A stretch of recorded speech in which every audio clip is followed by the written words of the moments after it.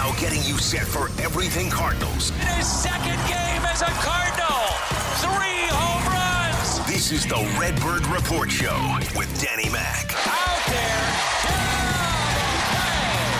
On 101 ESPN. Brought to you by Jim Butler, the Kia Powerhouse. Shop JimButlerKia.com.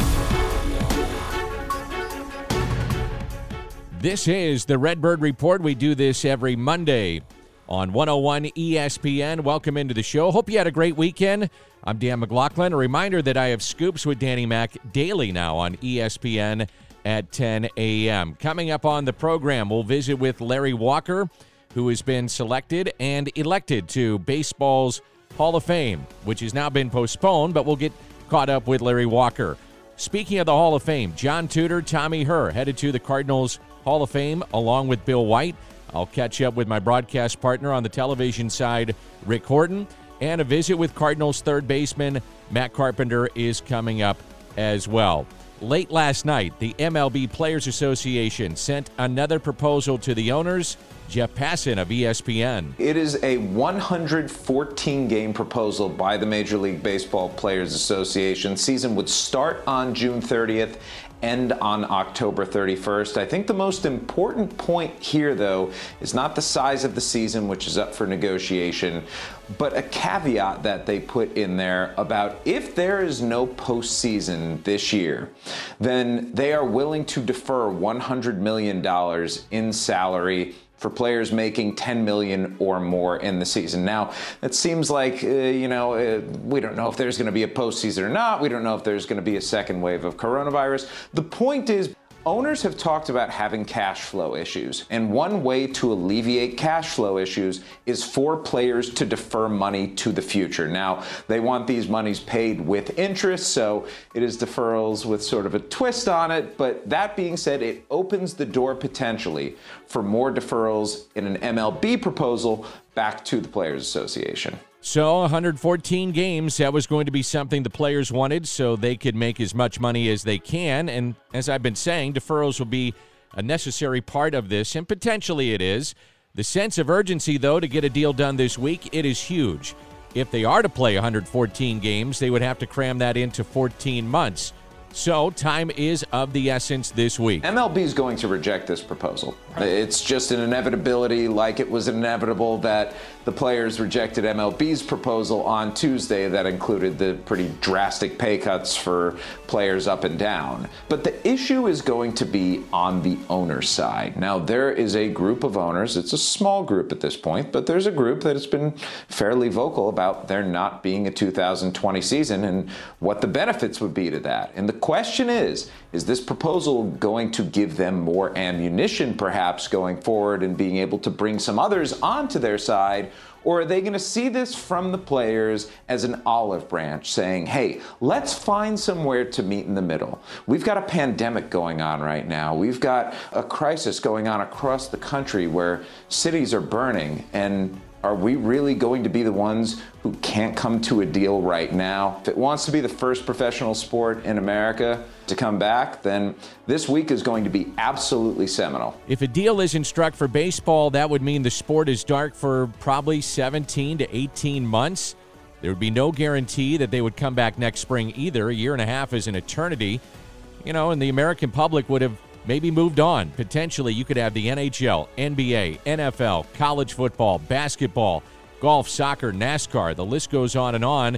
Not have baseball. All these other leagues figured out a way to get back during a pandemic, and your sport didn't.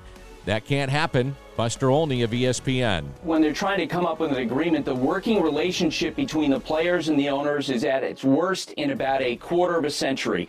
In the 2016 collective bargaining talks, the owners won a lot of financial ground, and the free agency that followed was not as lucrative as the players wanted. So the amount of distrust, the amount of suspicion in these negotiations is extremely high, and both sides actually have their factions. We saw Max Scherzer the other day tweet out about how, from his perspective, the players really are done negotiating when it comes to salary rollbacks. On the owner's side, there are some owners who'd be willing to shut down the sport right now for this year so they can mitigate financial losses. The players in this proposal talked about wearing microphones for broadcast, doing an all-star game in the offseason, maybe a home run derby to try and bring in as much revenue for the sport as they can. To not get a deal done, the consequences are almost unthinkable.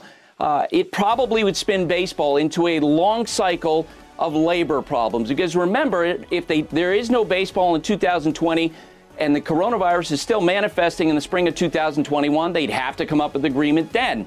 The collective bargaining agreement is set to expire in December 2021. I have people on the players' side saying to me the players could use the option of striking in order to get what they want. And on the owner's side, there might be some owners feeling like, hey, you know what? We've lost so much money already. We're just going to sit back, wait out the players. A real key to this, the postseason. Baseball needs postseason television money. MLB gets about $1.3 billion from its national TV partners. Nearly 3/4 of that is tied to the postseason. So have a regular season that gives a league a playoff format to try and recoup as much as they can. The idea of a 114-game season is good for the players, but maybe not for the owners.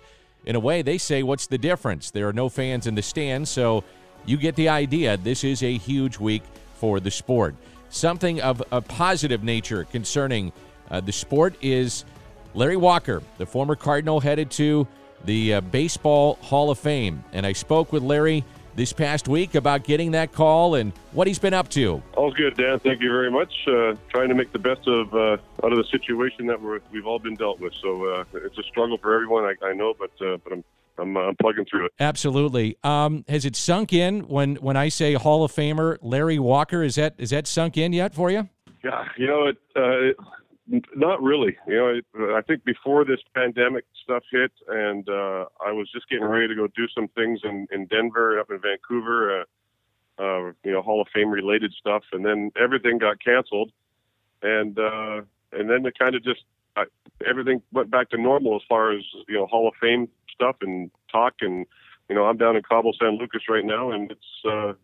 We don't talk baseball down here. We just golf and hang out and have a couple pops now and then, and that's about it. So it hasn't sunk in one bit. What's your handicap now? My index, I just looked today. I'm down to 4.5. Is it legitimate though? That's the real question.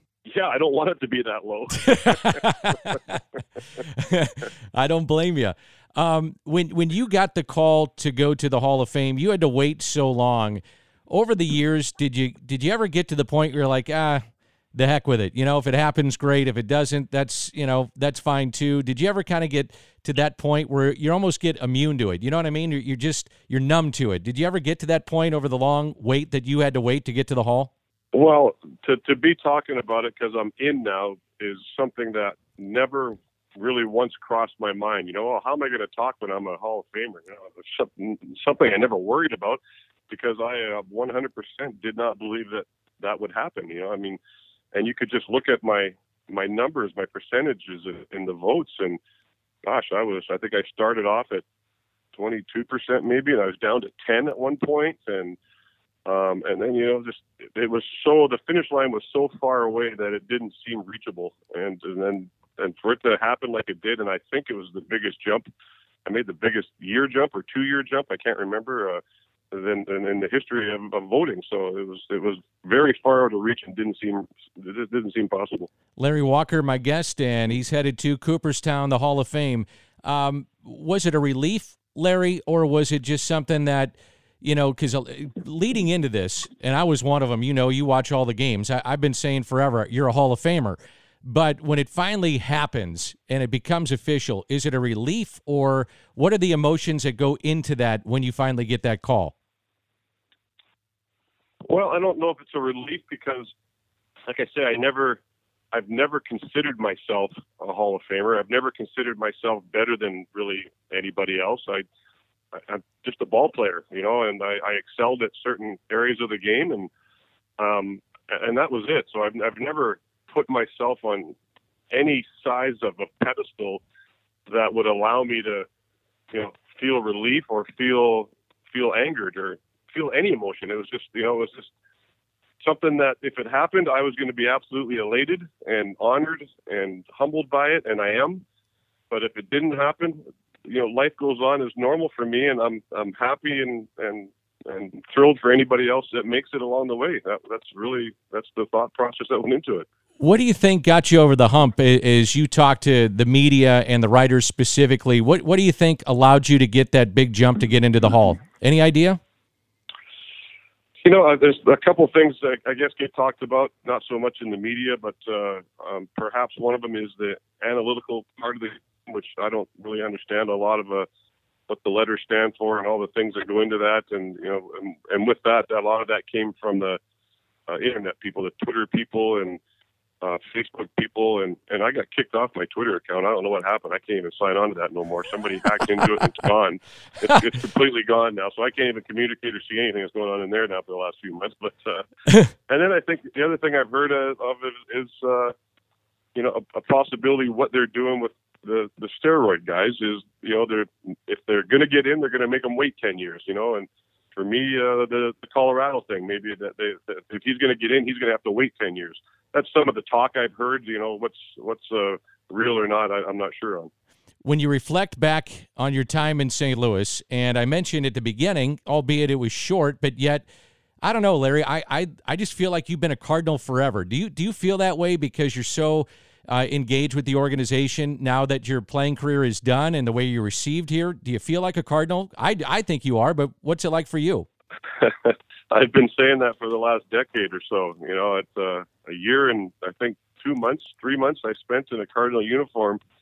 But the open arms that were there when I came from, from everybody that worked at the security gate to the ticket office to the guys that stood outside of our locker room, and especially the fans, number one over than anyone, it was enormous. And as a visitor coming into St. Louis, it's one of those ballparks. There's only a few of them that you really look forward to going into because they get it. The seats are filled with people, and they cheer for their home team. They don't boo everybody. They don't curse and swear and really downgrade the opponents as they come in. If an opponent comes in, you do something good, they'll applaud for you. So it's just true professionalism by the fans of St. Louis, and I got to experience in the home white uniform, which was a thrill for a year and a few months.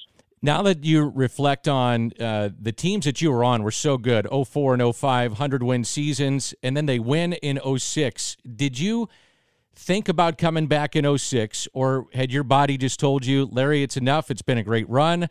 And were you ever, during that 06 campaign, being talked about with other teams or the Cardinals coming back to you and saying, hey, if you want to give it a run for a short time, come on back? Well, you're supposed to say, Larry, I'd like to say thank you for retiring after 05 so that the Cardinals could win in 06. Is what you're supposed to be saying, right? No, sir. No, sir. I wanted to see you back. I loved watching you play, so I wanted you back. Well, yeah, listen, my career, it was fun, and the numbers could have been a lot better if it wasn't for injuries, and the injuries had a lot to do with why I was done rehab, and I couldn't, no matter how hard I worked in the wintertime, I couldn't keep myself healthy, and things just kept happening. And at that time, I was dealing with the herniated disc in my neck, and I had 3 different shots in my neck to try to get through the season, and I think I was more worn out from rehabbing, because rehab is a lot harder than actually playing. So, and you know what, my time was up. I didn't want to hang on to whatever was left in the twilight of my career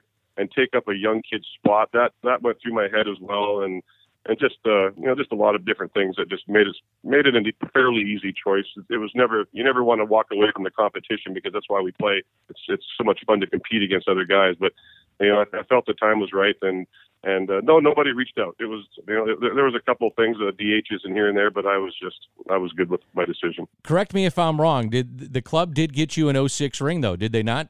They did. I spent most of spring training with the club, and I made 3 or 4 stops on the road. I do some road trips with them for a week or so, and in San Diego, Cal Eldred and myself were there, and went in and had a team meeting, and we were part of that. And Walt Jocketty got up and spoke in front of the team and announced that they were giving both myself and Cal a World Series ring from 06. Just we'd never had one. We put some work in to be in with the team that season, and oh my God, it just how many reasons are there why it was so incredibly awesome and honored to put a Cardinal uniform on? Well, there's another one. What what a class move, and just a thrill to have that ring on my finger. Yeah, what's it mean to you, to have that ring for as long as you played, and to finally have that ring and to know that you did have a role with that team? What's that mean to you? Yeah, it's funny to put it on, knowing that I got a World Series ring on. And I never suited up and actually stepped between the lines and played an inning or an out for that matter. But you know what? It's for me, it holds the Cardinals hold a huge spot in my heart for what they've done and just in the little time that I spent there. For them to open their pocketbooks like this and buy a ring for me is, I tell you what, the word first class gets thrown around a lot with the Cardinals organization, and it's thrown around for a reason. Do you have any itch to get in uniform and coach, come back as an instructor? Do you ever hear from younger players looking for advice, but basically any kind of role in baseball? Do you have that itch? The only thing I do is Team Canada stuff. I coach Team Canada in any events that we do, the Pan Am Games, the Olympics that were coming up. We've been a lot of qualifiers trying to make the Olympic club. It's tough for us. We don't have a big pool to choose from as Canadians. So, but in all honesty, I don't think I'm a good instructor. I don't know if I know how to relay everything I learned and what I did and the way I did it, and relay that to somebody. I just don't know. I don't know if I have the ability to do that, and I don't want to be put in a situation where I'm going to fail and let people down, and just so it really hasn't entered my mind now. Couple more questions, Larry. I'll let you go. Really appreciate your time. Larry Walker, Baseball Hall of Famer, my guest, and to be from Canada, Ferguson Jenkins from Canada, Hall of Famer. Now Larry Walker, what has it meant to Canadian baseball and your country, such a proud country, to have somebody from Canada go into baseball's Hall of Fame? Yeah, it's a pretty neat thing. Like I say, Fergie's the only one in there, the only player, the only pitcher in, and now I get the honor of being the only position player in. And gosh, it's a neat thing. And a lot of people some are maybe a little disappointed, even though the correct decision was to put a Cardinals cap on my plaque, a Rockies cap on my plaque, and some people wanted an Expo one on there. But like I say, my answer to that when they say that is, it is a Rockies hat. The Cardinals' name is on the plaque. The Expos' name is on the plaque, and there's a Canadian flag on my heart that never goes away. So, the fact that I came north of the border and did something that, no other position player has ever from my country is a huge honor, and I hope it really inspires a lot of kids to play the game more north of the border and know they have a chance, even though they grow up in areas where baseball isn't very plentiful and you can't play it all that many months of the season either. Have you talked to Tyler O'Neill? I talked to him in spring training, and he looks up to you, being from Canada, and he said it's just amazing to see one of our own go into the Hall of Fame. And I'm sure you've dealt with Tyler and maybe some of the international games, but have you had the chance to visit with him after the announcement was made? I don't think I've seen really a lot of players, because of this mess that's happened. Everything got canceled, so I haven't had a chance. I never got up to camp before it was shut down. But I think I did see him when I did the fantasy camp. I think he was there for a day and got to talk with him, and saw him briefly there. But I tell you what, talk about just untapped ability and talent that is just waiting to get unleashed. I kind of feel sorry for some of the pitchers in the league that when Tyler figures this out, it's going to be fun to watch. In terms of the Hall of Fame, canceled this year. So according, of course, it goes according to plan for Larry Walker. He had to wait forever to get in the Hall of Fame. Then a pandemic hit. So what is Cooperstown telling you on the plans to make sure that you and Derek Jeter and Ted Simmons all get your proper due? Yeah, as of right now, it's all been pushed back to 2021. So whoever goes in next year, we'll do it all in one day, as one big class is what's going to happen now, and that's, I believe, sometime around July 23rd or somewhere in that neighborhood next year. So, I've had many sleepless nights.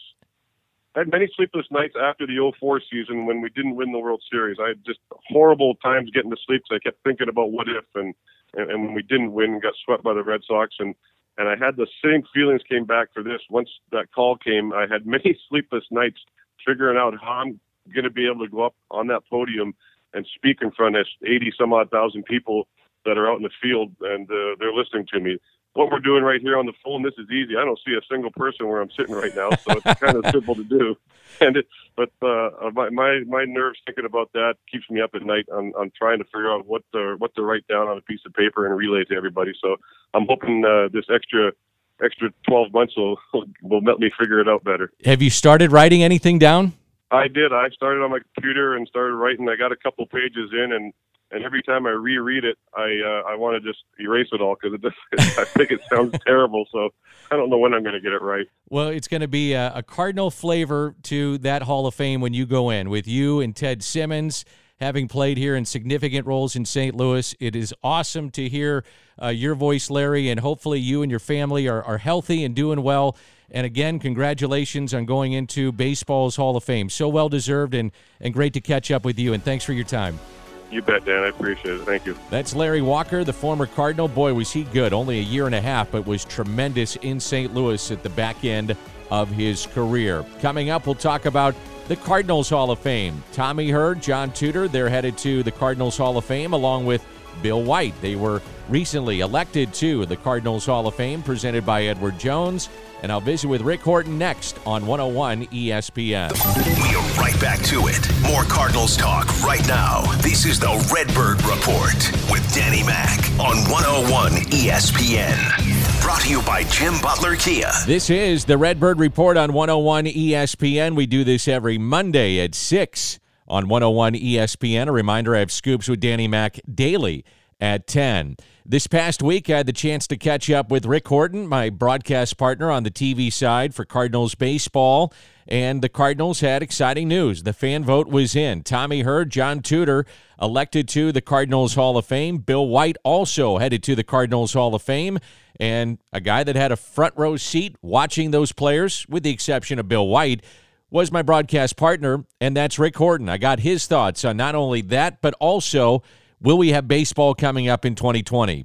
Well, let me first say Bill White. I grew up in New York, so I listened to Bill White regularly as a broadcaster for Yankees baseball. So I feel like, I'm a fan of his even before I had the Cardinal connection and knew all about his great numbers. So congratulations to him. And, of course, he was the league president for a long time, so very well deserved. But the two guys that I played with, Dan, that is very special to me, that two guys that I care about, that I'm still friends with, get a chance to have this honor, and I feel like vicariously I get to enjoy it with them. I feel like when Ozzie went in the Hall of Fame, the National Baseball Hall of Fame, and when Whitey went in, I felt like a part of me had a joy from that I can't even explain it. But did I have anything to do with them going there? No, but I feel like I'm part of their lives and their friends. I feel the same way about Tom and John Tudor, both very deserving Cardinal Hall of Famers.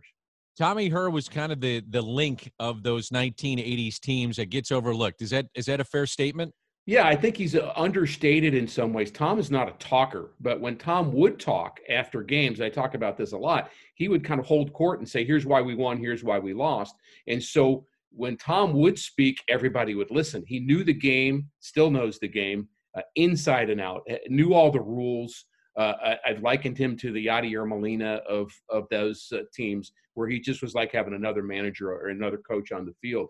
And Tom just did a lot of things right. And, his hands were incredible as a second baseman. And had Tom Hurd not gotten hurt in the minor leagues, Dan, he might have been a 60, 70, 80 stolen base guy in the big leagues. We're talking about Vince Coleman and Willie McGee all the time as far as stolen bases. Tom Hurd might have been in there had he not had all of his knee injuries, but still a dynamic player. When you think of John Tudor, what comes to mind when you think of this great lefty that is the ERA leader in St. Louis Cardinals history? Well, John, I think of pursuit of excellence. Everything he did, he wanted to do it as well as he could possibly do it. As a young pitcher, he threw 90. People don't know this, but when he was with the Red Sox and he was a 13-game winner at Fenway Park as a young pitcher, he was throwing 92, 93 miles an hour. But by the time his shoulder went through all the things that pitchers' shoulders go through, he was throwing in the mid-80s, maybe max, and didn't have a great breaking ball. He was fastball changeup, fastball at 85, changeup at 78. And, I saw him do things with that changeup, make people look silly. And he did it with such a perfectionism that I think was really his trademark. He threw, in that year in 1985, Dan, I don't know how many pitches total you throw in a year, but I'm going to say 98% of them were exactly where he wanted it to go. Yeah, and go back to that year, 1985. If not for Dwight Gooden, he wins the Cy Young. So he starts out 1-7, then goes on this unbelievable run. What happened in that 1985 season that allowed him to click? Well, I think in a couple of things about that. He was 1-7, but his ERA was 3.7, which is not great. But he was not getting a lot of support either. And you think about that. Let's say that we would have been able to win half those games. The team got off to a bad start actually in 1985, but he wins half those games. Maybe he does win the Cy Young because he ends up being a 25-game winner, 26-game winner. But during that streak, he had a high school teammate call him and say, you're doing something a little bit different with your delivery in terms of where your hands are and kind of where your motion is. And he made that quick change, and it just everything fell into place like a golfer that finally gets his swing on plane. And he was just meticulously perfect after that. And he would come in. My favorite thing about John Tudor is that during that streak of going whatever it was, 20-1. He'd come in after every warm-up session and say, I've got nothing today, got no chance of winning. Get ready, boys. And, of course, we weren't even wearing our spikes. We were wearing our turf shoes because we knew we had the night off. And sure enough, he would say he had nothing, and he would pitch a 88-pitch complete game shutout. 10 shutouts, by the way, for John Tudor that year. He the last guy to have 10 or more shutouts as a big league pitcher. I think it's pretty amazing. Tommy Herr in that year has 110 runs batted in with only 8 home runs. That's unheard of, isn't it? Yeah, and you're talking about a pennant-winning team, which is a big deal. You want to win the World Series, and we didn't. But that team was extraordinarily good. We were really close to each other. And back then, Dan, I think a fan of baseball history will know that in the 80s, and that is a ways back, but everybody's best hitter hit third. Now, Mike Trout doesn't hit third now, and that's not what people do anymore. They might hit second, you might hit third, you might hit first. But back then, everybody's best hitter hit third. Well, guess who was hitting third for most of that season for the Cardinals? It was Tommy Herr. Several switch hitters in the lineup, but he took advantage of the fact that the guys in front of him were pretty good players, could run the bases. He would take pitches and let them steal. They say that about Ted Sizemore and Lou Brock. Ted Sizemore might have hit 20 points higher had he swung at pitches early in the count and didn't give Brock a chance to steal. He'd say the same thing about Tom Herr. But once they got the second or third, he was incredible at driving them in. But that was kind of the key with Tommy when you think about it. He gave himself up a lot for the betterment of the team, and that's something I think that gets overlooked a lot with Tommy Herr's career. Yeah, and knowing Tom the way I know him, he was the word overlooked. We've said that a couple of times, but that is so him. I mean, when you think about those teams, obviously you think about the kind of the excitement of Vince Coleman and Willie McGee and the perfection at shortstop with Ozzie Smith. But you always talk about Smith and Herr.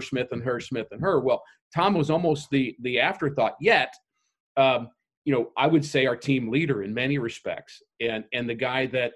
When it came down to it, you wanted him at the plate to drive in the run. I mean, there were guys that could hit the ball further than Tommy Herr, no question about that.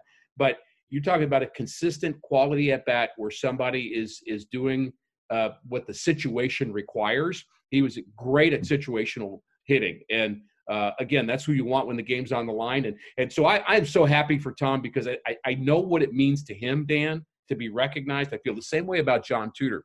John Tudor is recognized by Cardinal fans as being a tremendous competitor in the 80s. I don't know if he's had a chance to feel that yet, not living in St. Louis. So these are two out-of-town guys that are going to come back into town whenever we are able to do that. And I am excited to see the emotions that might come from these two guys based on the fan reception. What do you think it means to Whitey? I know Whitey was really pushing for these guys to get into the Hall of Fame. I think I think he's very, very happy about that. There's no question. Whitey's always thought that, there's some players in the 80s that maybe we missed. And I think the reality with this process of the Hall of Fame is, you're doing a little catch up because of when it started. And you certainly have the Hall of Famers in there, the Baseball Hall of Famers. They were kind of the natural. And then you kind of get the more recent favorites. And then you kind of reach back and get the favorites from the 60s and the 40s and the 20s. And you're doing your best to cover all those eras. But there was a time probably where the 80s were being overlooked a bit.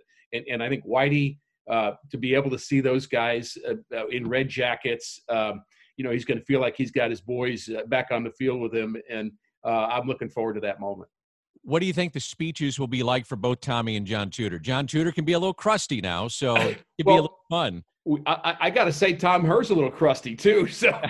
But I mean, both of them they're just not very they're stoic, both of them. I mean, in different ways. Tom is just kind of very stoic, and John is intellectually stoic, and they're just not. I know I heard a report of John was asked about what it feels like. He goes, "Yeah, it's good." I mean, I know he means more than that. I know he feels more than that. I know it's important to him, and again with Tom as well. Had a chance to text both of those guys, and they're honored to be in the Hall of Fame. They're not speech makers, either one of them, but I hope that a little bit of their passion and their personality comes out in this. And you're not going to, again, see a big presentation from either one of them because that's not their style. But I think they let their playing do the speaking for them.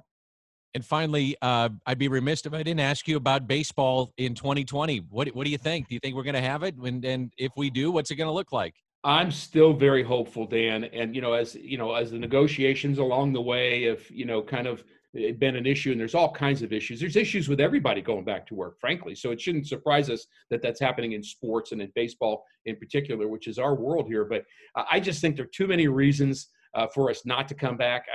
That's what I'm standing on, and that's what I'm hopeful in, that, fans want baseball, owners want baseball, players want baseball. Now, how you get there is of course the big trick and the big magic, but I think ultimately we'll get there because it's that important to each one of us that love the game. Many thanks to Rick Horton. Coming up on the Redbird Report, we'll visit with Cardinals third baseman, maybe DH in 2020. That's Matt Carpenter. He's coming up next.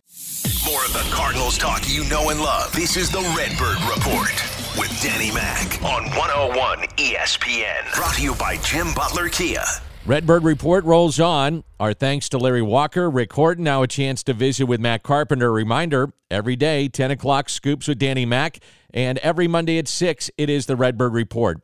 Had the chance to catch up with Matt Carpenter this past week, and it's a very open interview about his love of the game of baseball, where he's at getting prepared for 2020, and missing St. Louis. I think you're going to enjoy this, a visit with Matt Carpenter. Dan, thanks, man. We, things are going as well as they can be. We obviously are certainly missing St. Louis. We're missing being out and playing, missing getting a chance to go out and represent the city of St. Louis and the great Cardinal organization every day. But, we have used this opportunity to really, enjoy some family time. Everybody's kind of forced into that right now. So, we're making the most of it. In terms of baseball, how have you and guys around the league been able to stay sharp? Some guys, may have facilities. Other guys don't. What are some of the things that you're hearing, and what are some of the things that you're doing? Across the league, it's different for everybody, based off of your living situation, what city you're in, who you're around. A lot of guys are a little bit more fortunate than others based off of where they live and who they're able to be around. In my personal situation, I've been really lucky. My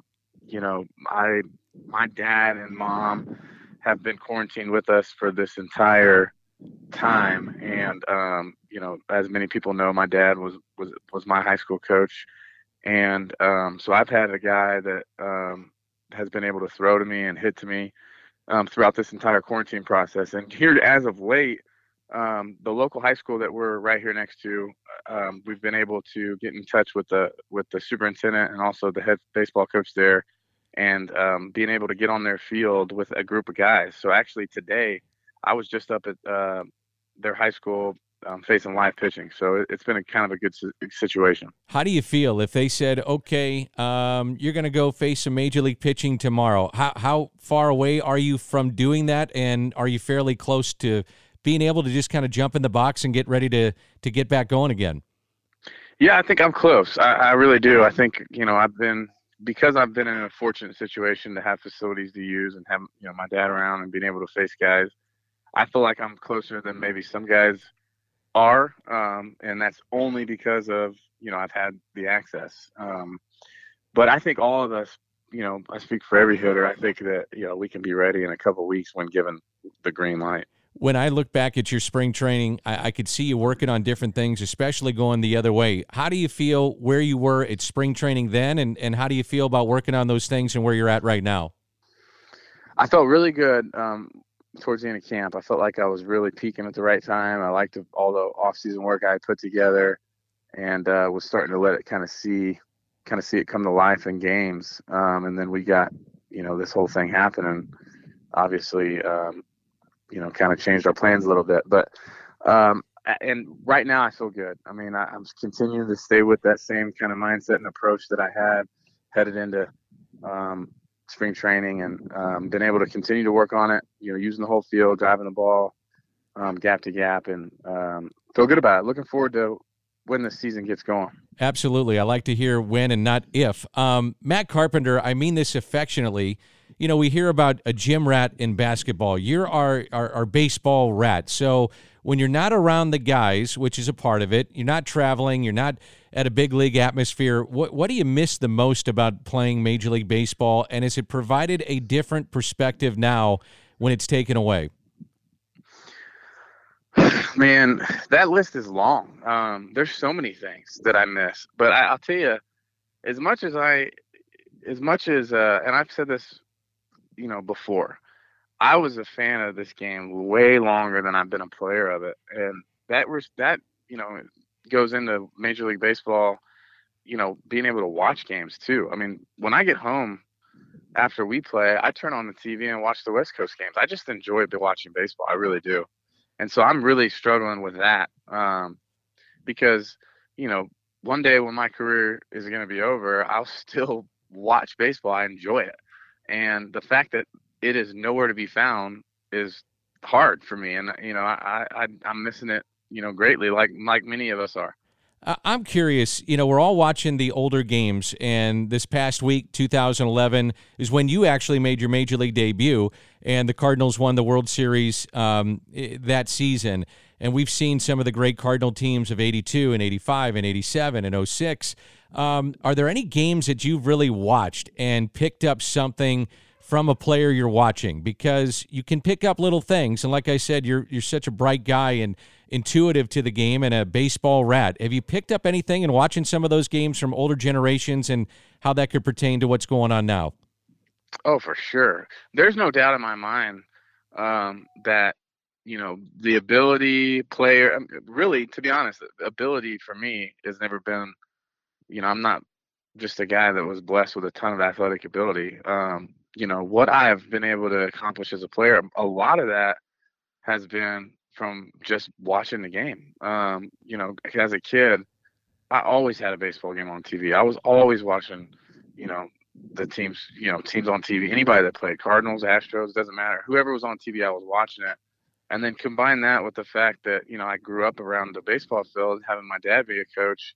I mean, all that plays a big role in, who I am today as a player. And I'm constantly, even today, I'll turn on games, I'll watch an old game and something will catch my eye and be like, oh man, that's a good idea. Or, I should have done that, or maybe that'll help me next season. Is there a guy that you have really, liked in terms of watching the past games in this quarantine that you're like, hey, I like how he played. I didn't realize that he did this differently at the box? Because you'll see things as a great athlete and as, one of the best in the world that average Joe like myself will not pick up. Has there been anybody like that, pitching-wise, hitting, fielding, anything like that? Well, I'll tell you, it's an easy answer, and one I'm sure Cardinal fans have heard a ton. And for me, that's Albert. The MLB Network, when they went through their little stretch of like kind of honoring Albert, I don't know if you caught any of that or not. Oh yeah, I saw a bunch of it. Yeah, right. They played a bunch of some of those games. Some, a lot of them you had great calls on. Thank you. But he, that guy. I mean, I did get to play with him a little bit, but I mean, who he was at the beginning and who he still is. I mean, you are who you are, but he was just, and you got to see it more than most. I mean, it's just, that guy was just an absolute freak. What he was able to do, and the thing that I think I'm most amazed about Albert was that, there are a lot of great players that have played Major League Baseball that have done amazing things, but you have big hits and hit a bunch of homers and do all this stuff. Albert had an ability. It felt like he always did it when you needed him to do it for the team. That was the one thing that stands out the most about him to me. The big moment.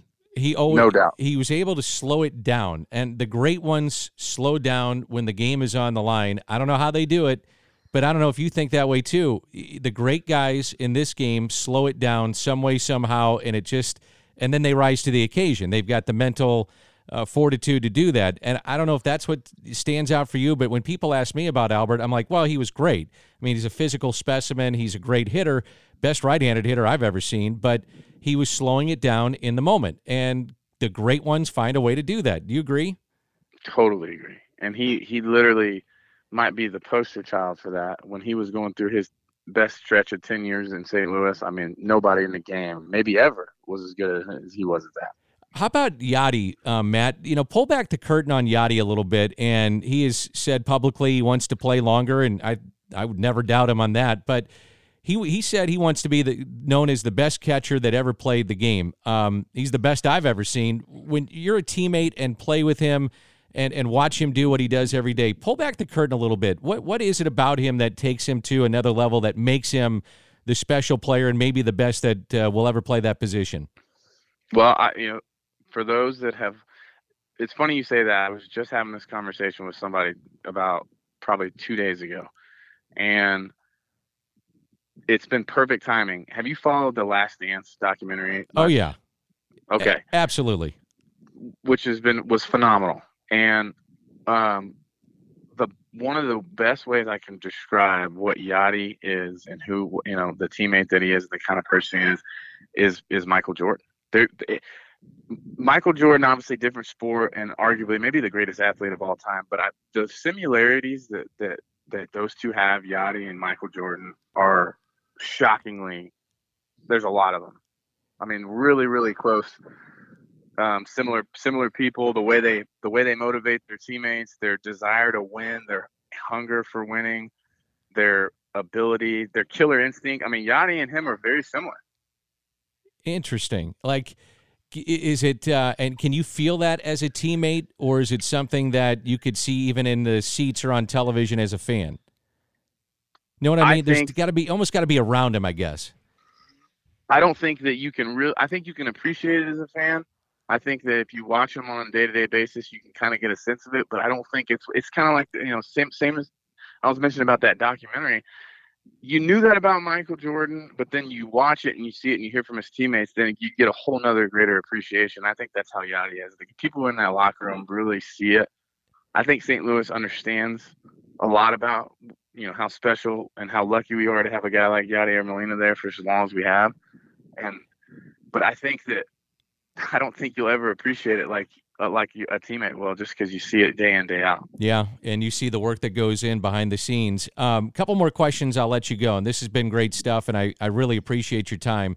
Have you gone back to the Wrigley Field series that you had where they couldn't get you out to the point that Joe Madden put in a fourth outfielder? And can you describe what that's like to be in a zone like that? And have you ever been in a zone like that? High school, Little League, whatever, but you did it at Wrigley Field. Yeah, man, I'll tell you that stretch of baseball for me, I've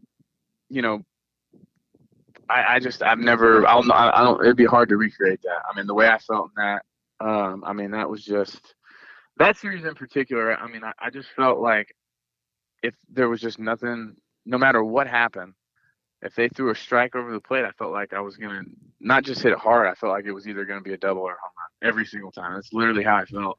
And to go through a stretch like that as a player, it's pretty special because they're really, you just don't get many times like that. I've never in my entire career been hotter.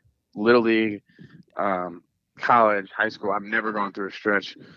And to be able to do it against big league pitching, good big league pitching, in Chicago, was just beyond words of how much fun that was. My whole thing now is like, how can I recreate that every day? That's the whole thing as a player, is you want to get back to that. It's easier said than done. Final question. Can you describe, and have you thought about what the emotions might be like to be back on a big league field and playing baseball, albeit with a lot of different things going on just to get there? But just, have you thought about that? Do you allow yourself to get to thinking what that might be like and the emotions with it? I have. I think the biggest thing that I don't think just me, I think all of us are going to come out of this thing with is a new perspective of many things. But one, how lucky we are to be able to put on a uniform every day and go out and play a game that I would assume we all love. I know certainly I do. And then to do it, and I'll speak selfishly for the St. Louis players, to do it at such a great place like Busch Stadium, in front of such great fans like we have, for such a great organization with such rich history like we do. I just think this whole COVID-19 pandemic has just opened up my eyes to how special that is, and not to take any moment of it for granted. And having those days, I sent a tweet out a few weeks ago, kind of, being serious and also poking fun at the things that I miss. I mean, the things, there's literally some of the worst things that, most big leaguers would complain about. I mean, we would do anything to have those back right now. So we're never going to complain about, I think it was a 3 a.m. flight after a long game, maybe being in the 18th inning of a game at 1 a.m. in Arizona. We're never going to complain about that again, are we? Bring it on. I'm ready. I'll do it tomorrow. I think we all would. Hey, Matt, great to catch up. It's awesome to hear your voice. Please be safe and healthy with you and your little ones and your family. And I really appreciate your time, and you offer great perspective, and I know the fans certainly appreciate that, and look forward to seeing you back in St. Louis very, very soon. Again, thank you so much. Dan, thank you. Same to you. That's Matt Carpenter. I'll wrap up the show, the Redbird Report, in just a moment. We are right back to it. More Cardinals talk right now. This is the Redbird Report with Danny Mac on 101 ESPN. Brought to you by Jim Butler Kia. Welcome back to the show. That does it for the Redbird Report. Again, it's done every Monday at 6 here on 101 ESPN. And I have Scoops with Danny Mac daily at 10 on 101. For Rick Horton, Matt Carpenter, Larry Walker, thanks for being with us, and I'll talk to you tomorrow at 10 on 101 ESPN. That was the Danny Mac Report on 101 ESPN. Brought to you by Jim Butler, the Kia Powerhouse. Shop JimButlerKia.com.